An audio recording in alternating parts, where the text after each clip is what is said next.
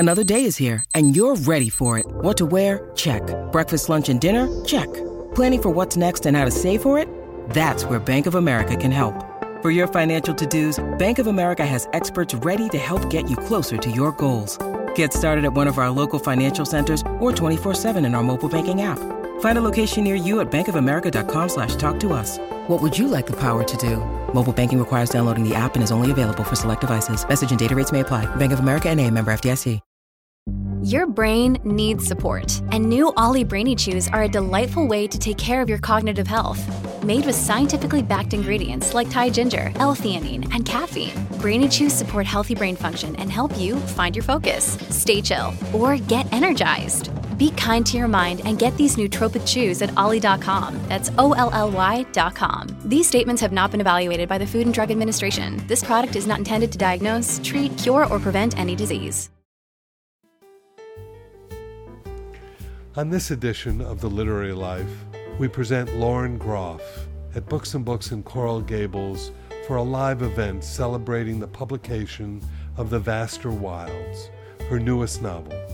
Already a bestseller, it's garnering reviews that are stunning in their praise. This from the Boston Globe. Glorious. Lauren Groff imagines a natural world where humans adapt to its contours rather than conquer them. We don't need a hero's tale of domination and plunder to fix the environment. We need more stories of how becoming part of the natural systems that surround us may help us survive. The Vaster Wilds is a terrific addition to a developing canon of our continued existence. Lauren is extraordinary.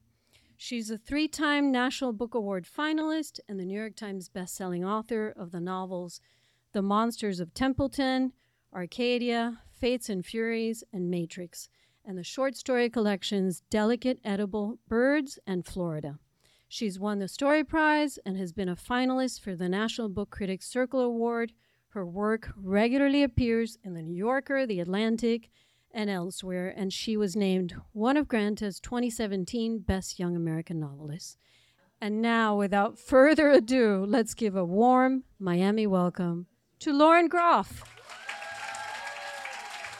Hi, everyone. It's so magnificent to be in this place during Banned Books Week, which I write. Oh. I didn't bring my own books. I'm going to read from this one back here. I have just a carry-on for 16 days. I'm feeling very proud of myself, actually, but I didn't have room for my own book. So I'm just going to read a little bit and then talk to you about where this book came from, and then we'll have a Q&A because that's the part everyone likes anyway. Okay, so from the beginning. Oh, also, there's space over here. There are 6 seats over here. If you want to come before I even start, yeah, come on over. Come on over. We're all friends. Okay. The moon hid itself behind the clouds. The wind spat in icy snow at angles. In the tall black wall of the palisade, through a slit too seeming thin for human passage, the girl climbed into the great and terrible wilderness. Over her face she wore a hood drawn low, and she was slight, both bony and childish small, but the famine had stripped her down yet starker to root and string and fiber and sinew. Even so starved and blinded by the dark, she was quick. She scrabbled upright, stumbled with her first step, nearly fell, but caught herself and began to run, going fast over the frozen ruts of the field and all the stalks of dead corn that had come up in the summer, already sooty and fruitless and stunted with blight. Swifter, girl, she told herself, and in their fear and anguish her legs moved yet faster. These good boots the girl had stolen off the son of a gentleman, a stripling half her age but of equal size, who had died of the smallpox the night before, the rash a rust spreading over the starved bones. These leather gloves and the thick cloak the girl had stolen off her own mistress. She banished the thought of the woman still weeping upon her knees on the frozen ground in the courtyard inside that hellish place. With each step she drew away, everything there loosened its grip on the girl. Yet there was a strange gleam upon the dark ground of the field ahead, and as she moved, she saw it was the undershirt of the soldier who a fortnight earlier had been caught worming his body slow from the horrors of the fort and toward the different horrors of the forest. He had made it halfway to the trees when, in silence, a shadow that had lain upon the ground grew denser, grew upward, came clear at last as the fearsomest of the men of this country, the warrior 2 heads taller than the men of the fort, who made himself yet more terrible by wearing upon his shoulders outstretched a broad dark mantle of turkey feathers. He had lifted with one hand the creeping, fearful soldier by his hair, and had, with a knife, cut a long, wet, red mouth into the man's throat. Then he dropped him to spill his heart's blood into the frozen earth, and there the dead man lay splayed ignoble. All this time he had lain unburied, for the soldiers of the settlement had become too weak and too cowardly in their hunger to fetch the body back.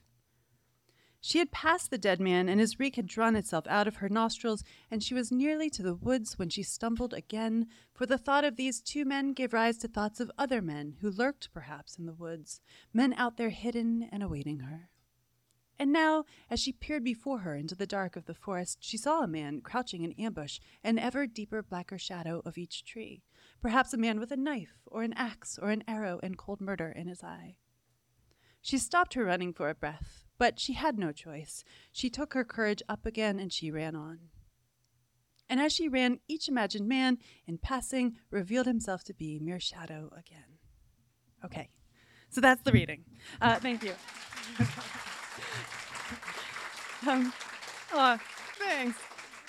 So this book has been on slow boil for a really long time, for about 10 years now. And what happened, all my books tend to be slow boil books.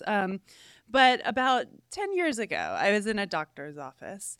And you know how you don't want to touch anything in a doctor's office because you don't want to get diseases? All of the magazines were disgusting, except for Smithsonian Magazine, which was untouched. So I touched it and I read it. And there's this incredible article in it about Jamestown, the first permanent English settlement in the New World in Virginia. And I did not know this up until this point, but the winter of 1609 and 1610, when a few flotillas of boats had already landed, was horrific. It was called the starving time because people were starving. Over 80% of people who arrived as colonists died. And they died of things of like bloody fluxes, whatever that is. They died of like poxes and malaria and brackish water and violence and scalping and eating each other. And so it was a really horrific time, and complicated too by the fact that England of that time was profoundly class-based, as it is still, as America is still. But it was so profoundly class-based that the gentlemen or the gentle people refused to work, which did not go over well. So it's this very strange time in American history. And in the article, as I was reading along, I found this one astonishing fact, which was they had very recently disinterred the bones of a 14-year-old girl who'd come over, and they saw evidence on these bones of cannibalism. And I thought, oh my God, right? This is amazing. What are we going to do with this? But I didn't know what to do with it. And so I kind of took it and bodily threw it into the spinning galaxy of ideas that I don't know what to do with behind my head that's always there. And every time I read a book, another little factoid goes in there.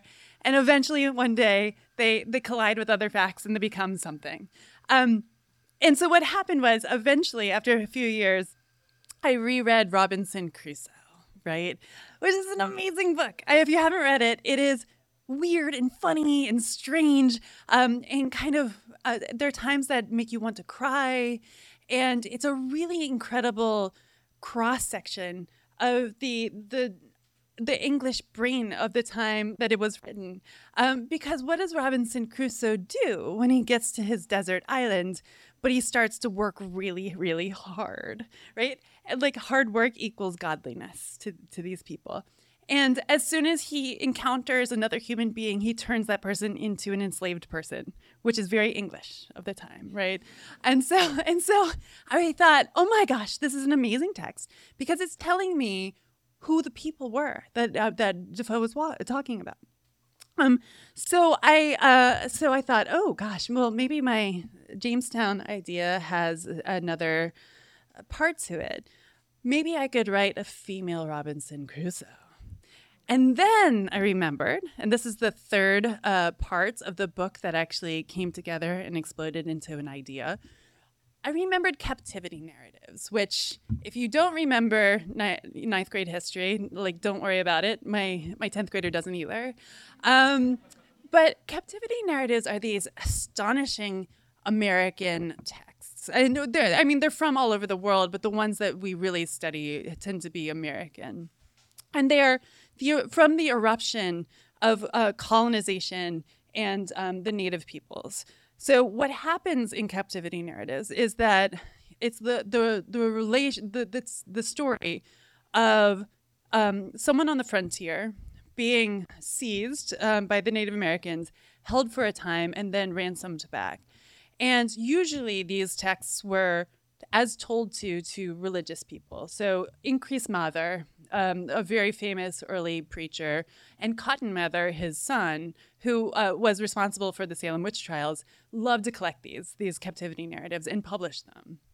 The most famous one that we know of is Mary Rawlinson's captivity narrative, which is actually an amazing text just to read, harrowing, interesting. It's all used for propaganda purposes.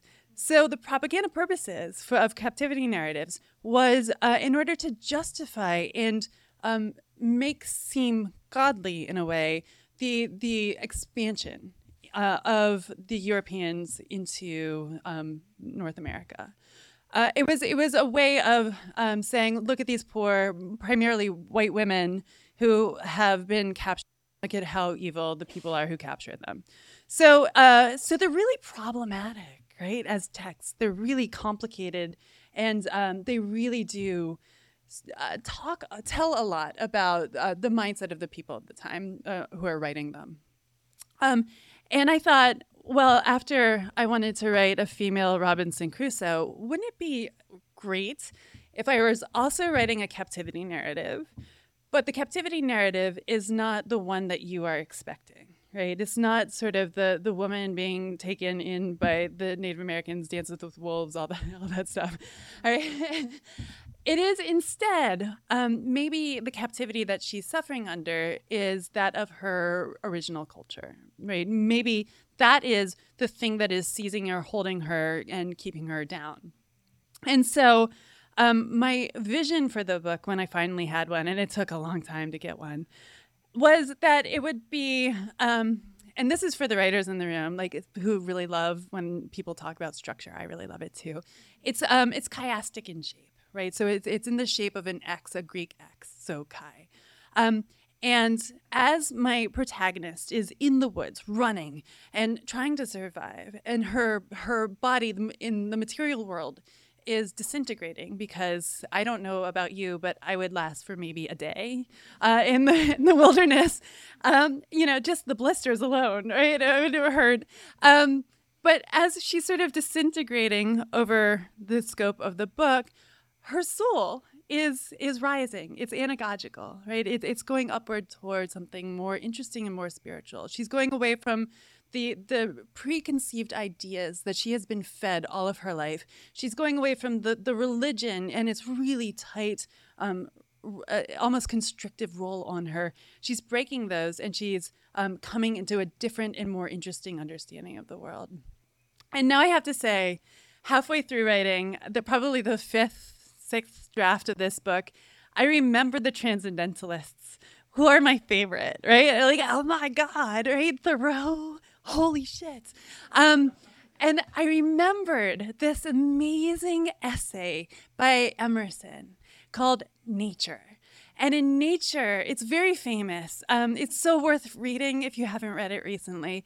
But there's this incredible part where Emerson's talking about being out in nature and what nature does to his soul.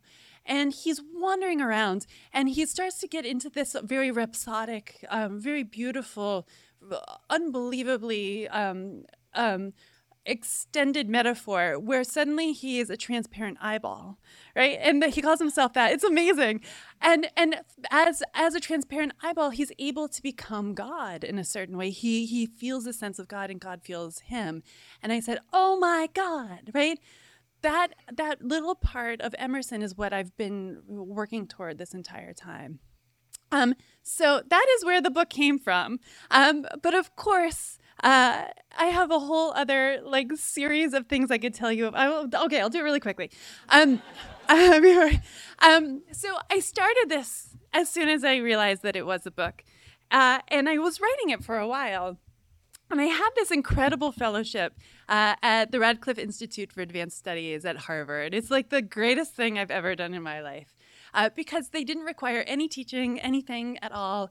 All I had to do was give one lecture and then listen to geniuses in physics, in sculpture, in video making, in history, in all sorts of academic fields, give talks about things that they love deeply and are interested in, are really incredible at.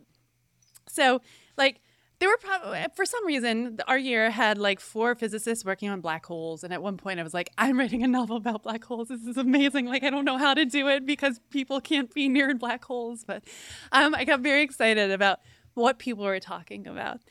And in the middle, I also have to say, too, I'm very grateful to them because they gave me 2 Harvard undergraduate researchers, which I don't know if you've ever met a Harvard undergraduate. It's so type A. It puts me to shame. It was so fun, right? I just be here's a list of things to find, and they come back with boxes. It was so great. So in the middle of this, my friend Dr. Katie Bookish, who's at Notre Dame now, gets up, and she's 8 months pregnant, so radiant. She looks like a saint, right? And she's talking about her discipline, which is medieval nuns. And I thought, going in, I'm like, oh, I gotta go to Katie's talk, right? It's cold, it's dark, oh my God. And I'm sitting in the audience and I'm weeping because she's so passionate about medieval nuns, about the liturgy, about how much she loves these women who've been dead for 1,000 years. Right? She truly loves them very deeply. And I'm sitting in the audience and I'm thinking, oh, Jesus, this is incredible. And I had this blast, right, in the galaxy, in the floating galaxy of ideas. Down came something that I'd actually tried to work on at one point. It wasn't ready. It was about the first published poet in the French language, Marie de France, whom I had studied in college. I'd taken a whole year of Ancien Français where I had translated from Ancien Français into a standard English a bunch of texts. And one of them was this incredible book by Marie de France called The Lay, which is basically short stories in poetic form, very old stories that are really bonkers. I mean, it's all about courtly love, but there's also, a queer werewolf story. There's an enchanted boat story. It's really amazing. And I thought, right, because I had this secular vision of a book that came down and was so urgent that I had to write it. And so that was Matrix, which actually my last book. Oh, hey, look at that. Oh. But I'm ambitious, which some people, especially when applied to women, mean a negative thing. But I always think it's great. I was doing this Matrix at the same time as Vaster, and I realized what I was doing was building a super text.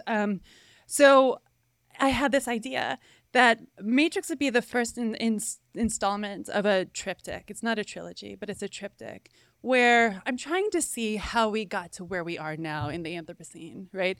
How we became the people who are driving the Earth into death. And so the first installation is in the Middle Ages in the 12th century.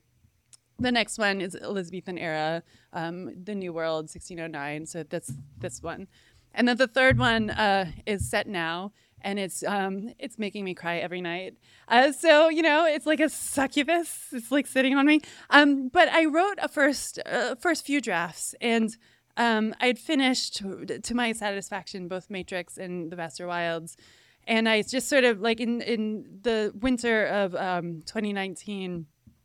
Probably December, right before the break, I just sort of thrust all 3 books at my agent and editor and ran away. And I said, here you go, knowing that the third one is nowhere near close to done, but I wanted to give them an idea of what the larger project is. I wanted each book to stand alone. Each book is its own work.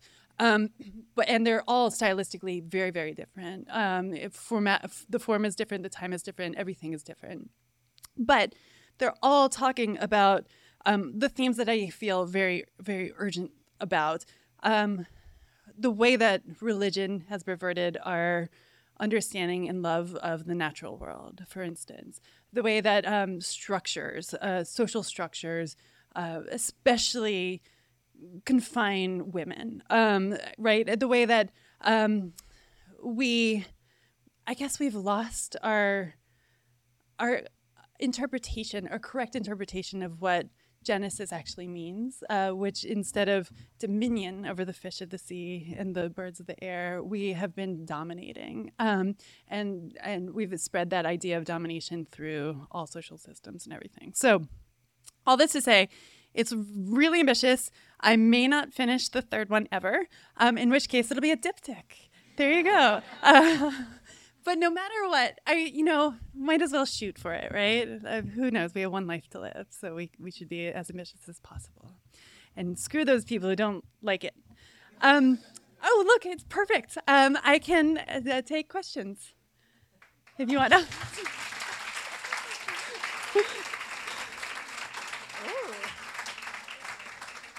So the question, I forgot to ask the question for the podcast, which I'm doing now again, is I'm a writer. My sister is a 2-time Olympian and now Ironman. What did my parents do? And nobody knows about my brother, who's kind of amazing, right? So he's a doctor, and he got his MD and MBA at the same time. And so he starts up medical businesses and sells them, but I don't actually know what he does.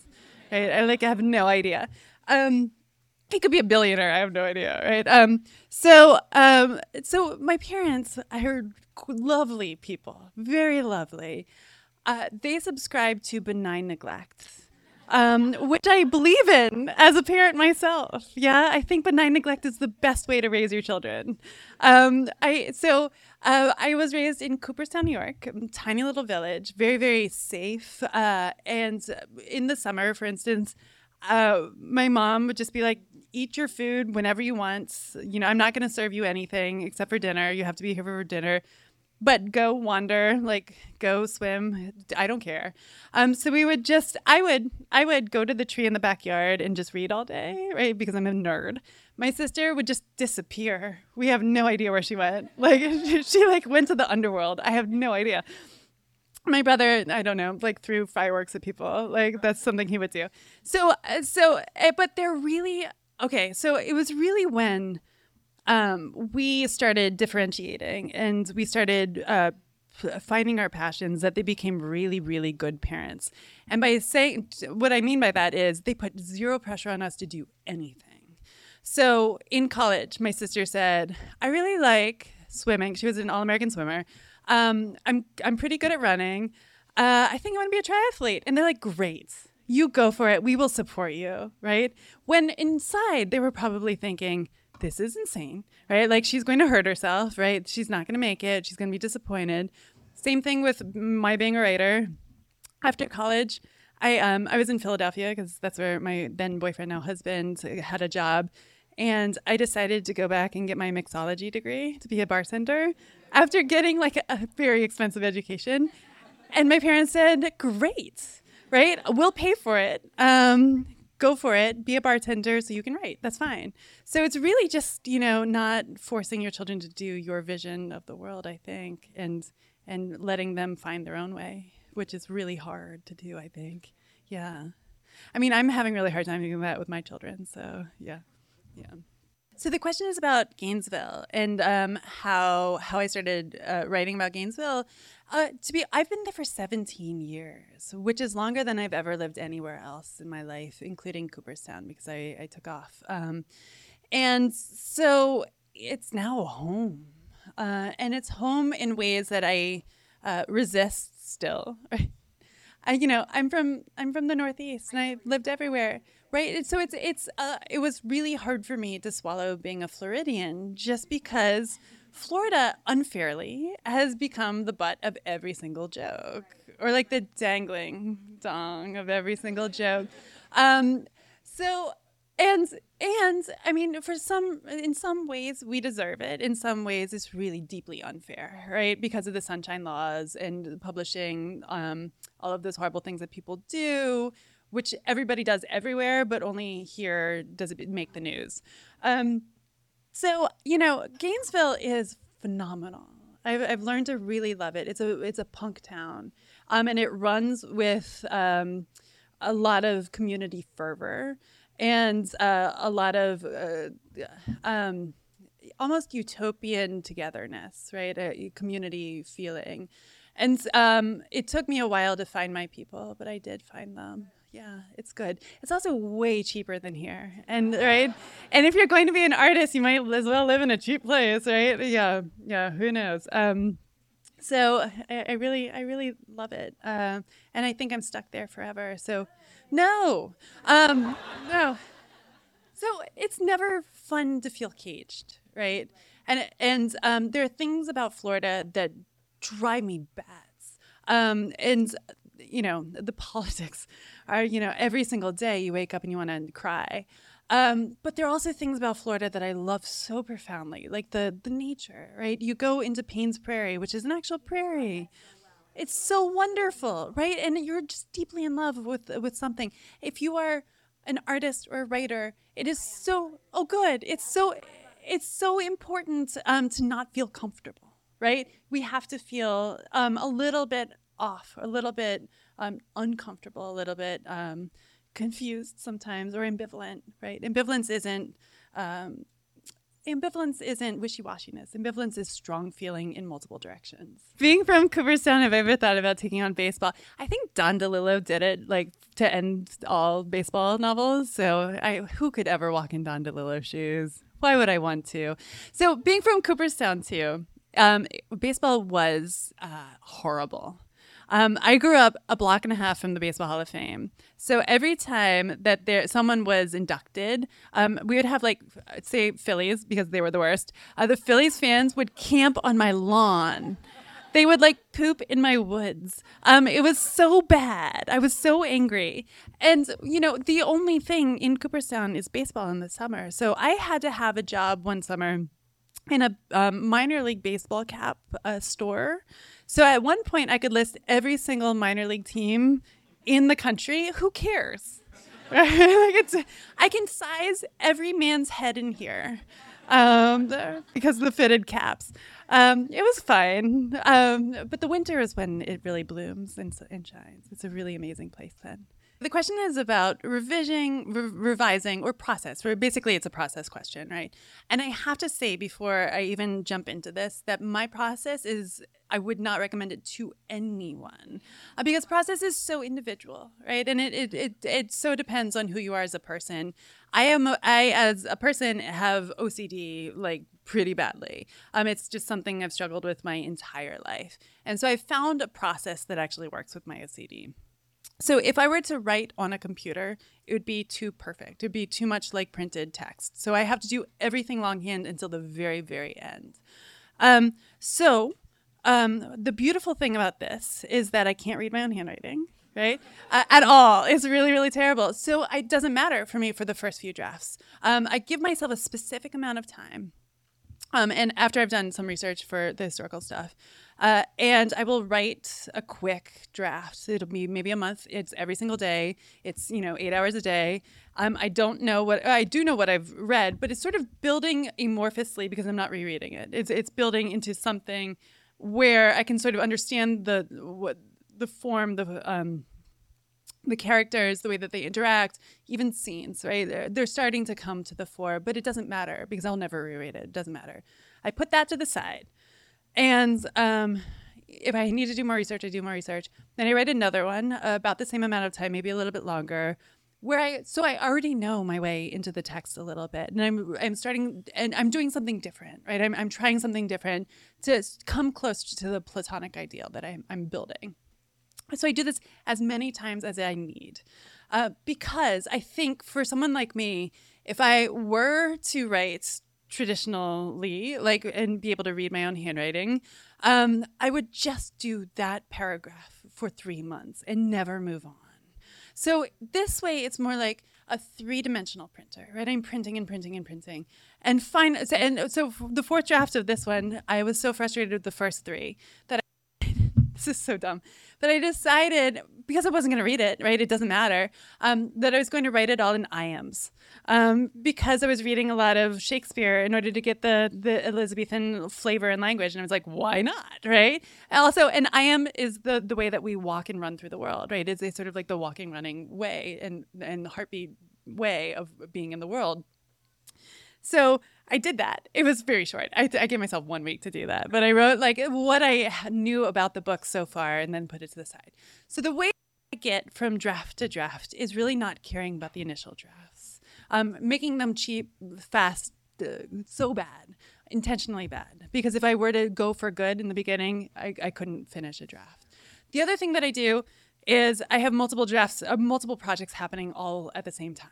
And so when I get up in the morning, like I have this contract with my husband, which is amazing, which means that I've never gotten up with my kids other than when they were physically attached to me. So he gets them fed, he takes them to school. Like I don't see people in the morning. I get up, I go straight to work, and I go to the thing that I'm so passionate about, right? The thing that my dreams have told me about in the night, the things that I've somehow figured out when I wasn't even writing. So this is the way to get through, for me, the ideas and into the final stages. And then when you're in the final stages, you've already written the story many times. So it's like, I don't know about you too, like if something were to happen to me, if I were to almost to get hit by a car crossing the street, I would not be able to tell that story straight out, right? Because I'd be like, and then there was dog, and like, right? Like it'd be an amorphous amoeba, and it would just be splattering on the floor. But if I had told that story 10 times, I could tell a really good story, right? So it's really just like, by the end, you're really just remembering a story. You're telling a story that you remember. And then you can just focus on the things that really matter to me, which are the words, right? The beauty, the language, the rhythm, the music. And all of the rest has already been decided. So this is my process. It doesn't have to be yours. We all figure out our own way through the world. Yeah. Sorry. Yeah. Do I have a way to celebrate the end of a book? By end, what do you mean? Yeah. Yeah. Okay. Well, no, I don't have any. So the first person who reads it is my husband. No, I'm generally really like nervous and sad and sick to my stomach, to be honest, right? Because, well, also a book doesn't ever end, right? You just give up on it. And you put it in the world, right? It's never, I mean, I'm sure if I were to do The Monsters of Templeton again, I would do it completely differently. This is my first book. Who knows? I don't celebrate. Because there's a really long road ahead, right? A lot of editing. And so here's the deal. As soon as art, which is the daily process, right? It's the struggles, the figuring things out. It's the building the boat as you're sailing the boat, right? That's the art. And then a finished book is a product. And it goes into the commercial realm. And it feels like that. It seems like it should be the goal, but that's not the goal, right? That's what enables the next art to happen. And so I don't necessarily see the product as a thing to celebrate, because that's inviting commerce in, right? And that really poisons everything, right? So it's a mixed blessing. I'm very happy that my books are in the world, because it's allowed me to write other books. But it's really, the work at hand that matters. It's the stuff that you're struggling through that's the joy. How do you know if the ending is a good ending and you know that it'll satisfy the people? It will never satisfy everyone, right? I mean, that's like, you look on Goodreads and Middlemarch has like a 3.5, which is so stupid, right? Like, you're like, oh my God, what's happening? But so don't look on Goodreads. But the truth is, so I have a whole philosophy about endings. I think that the ending of a short story needs to be like a window opening into the room that you didn't even know was there, right? It's been there all along, and it brings light in, and air in. But it's sort of a thing that's changing this short story radically in a very minor way. A novel is more symphonic, right? And if you think about a symphony, it's always ending with dun, dun, dun, right? Like it really tells you when it ends. And so it's all about the crescendo. It's all about sort of the build up to that moment, and how it reflects back into the book, even into the beginning of the book, I think. As long as the ending is sort of looking back, I think that is probably going to be a satisfying ending. This is not a satisfying answer because the truth is nobody knows, right? There's no answer to this question. It's just a lot of guesses. Yeah. So this is a story about narrating audiobooks. You can actually buy audiobooks through Books and Books, believe it or not. This is kind of amazing. Go on the website. Yeah. Which is incredible, right? It's better giving your money to Mitchell than to anyone else. Oh, bless you. So they've only ever allowed me to do one audiobook, right? And I didn't realize why until I got there. And it's so hard. It's like the reason why actors do it is because it's so hard. And it took me twice as long because this is a terrible story. But the first 4 days, the engineer in the other room was coughing. And they didn't pick it up until my producer in New York started listening to it, and she's like, "Oh no!" And then halfway through, she also found that my stomach was rumbling because I'm always hungry, and so like I had to press a pillow to my stomach to narrate my own audiobook. So now, unless it's really, really personal, I'm never doing that again. It's terrible. But generally, you work with a producer who will tell you, slow down, usually, and redo this one. And you're just redoing and redoing all over and over and over again. Yeah. So the question is the difference between basically writing a novel and a short story and having the freedom of the novel versus the constraints of the short story. So it all depends on your philosophy about them. So the novel is a loose, baggy monster, as Henry James said, right? You can put anything. I just reread Moby Dick like a month ago. Oh my God, right? Like what an amazing, weird book. Everything is in it. It gives you permission to do anything you want to do in a novel. You can do it. Herman Melville already did.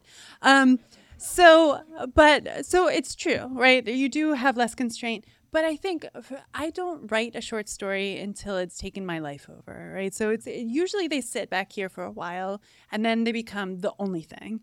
And by that time, the constraint becomes the architecture. And so what you're doing with a novel or a short story, it's the same. The sentence is a fractal of the whole, especially, right? And the paragraph is also a fractal of the whole. So you're trying to write a sentence in both that is reflecting the entirety of what the thing that you're doing. So with a short story, because it's smaller, the sentence has to sort of correspond to the architecture and the idea of the story itself. The same thing with a novel. So for me, it's really like when I struggle with the language, it's that I can't find the language for the story I want to tell. But as soon as I get that rhythm, I can tell the whole thing, right? But it's really just trying. Yeah, trying and failing. Failure is good. I say this to my children. Everything but academic failure is really good, right? Academic, don't do that. But it's the way that we learn. It's the way that we grow. It's the way that we figure out what we can't do. And if you're Cormac McCarthy, like you never write another living woman again, right? But he made this incredible of masculinity and critiquing masculinity because he can't write living women. A lot of dead ones, like a lot of necrophilia in those books, but not a lot of living ones. Yeah, it's beautiful. Yeah. this is a wonderful question from our architect friend about how the feelings change about the work at hand over the course of writing the books or the stories.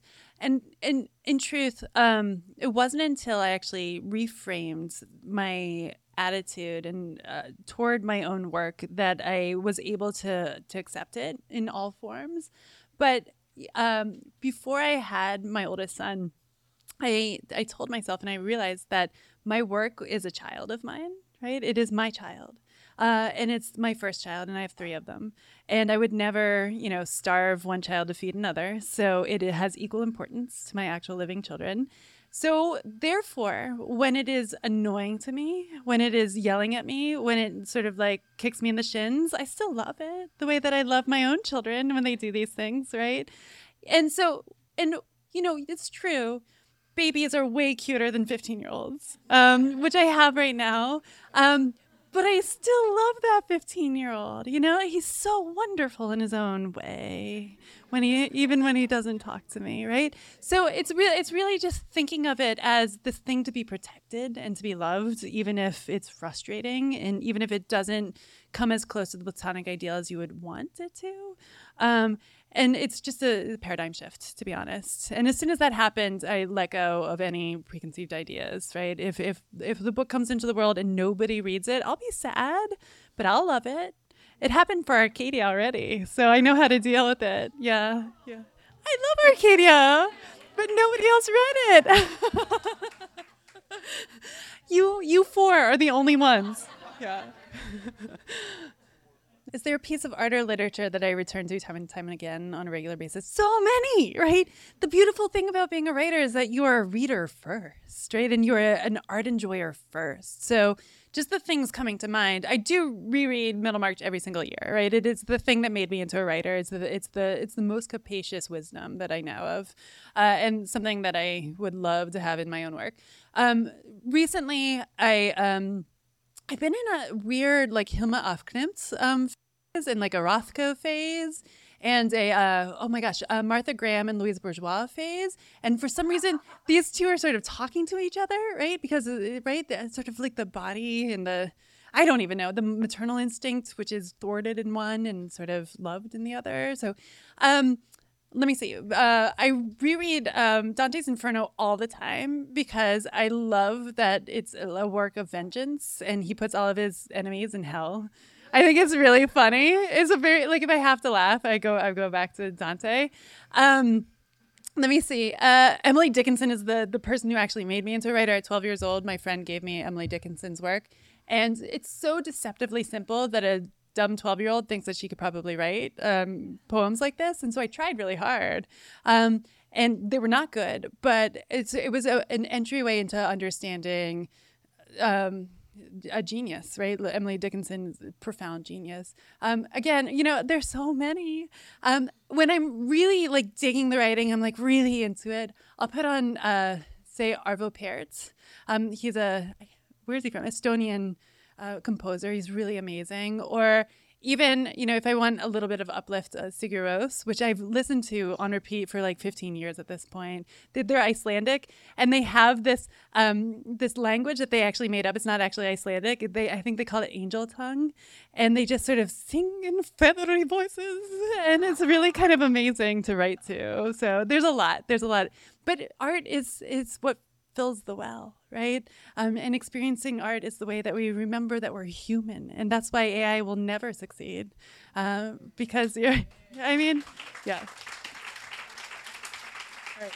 Oh, that's a good point to end. Thank you.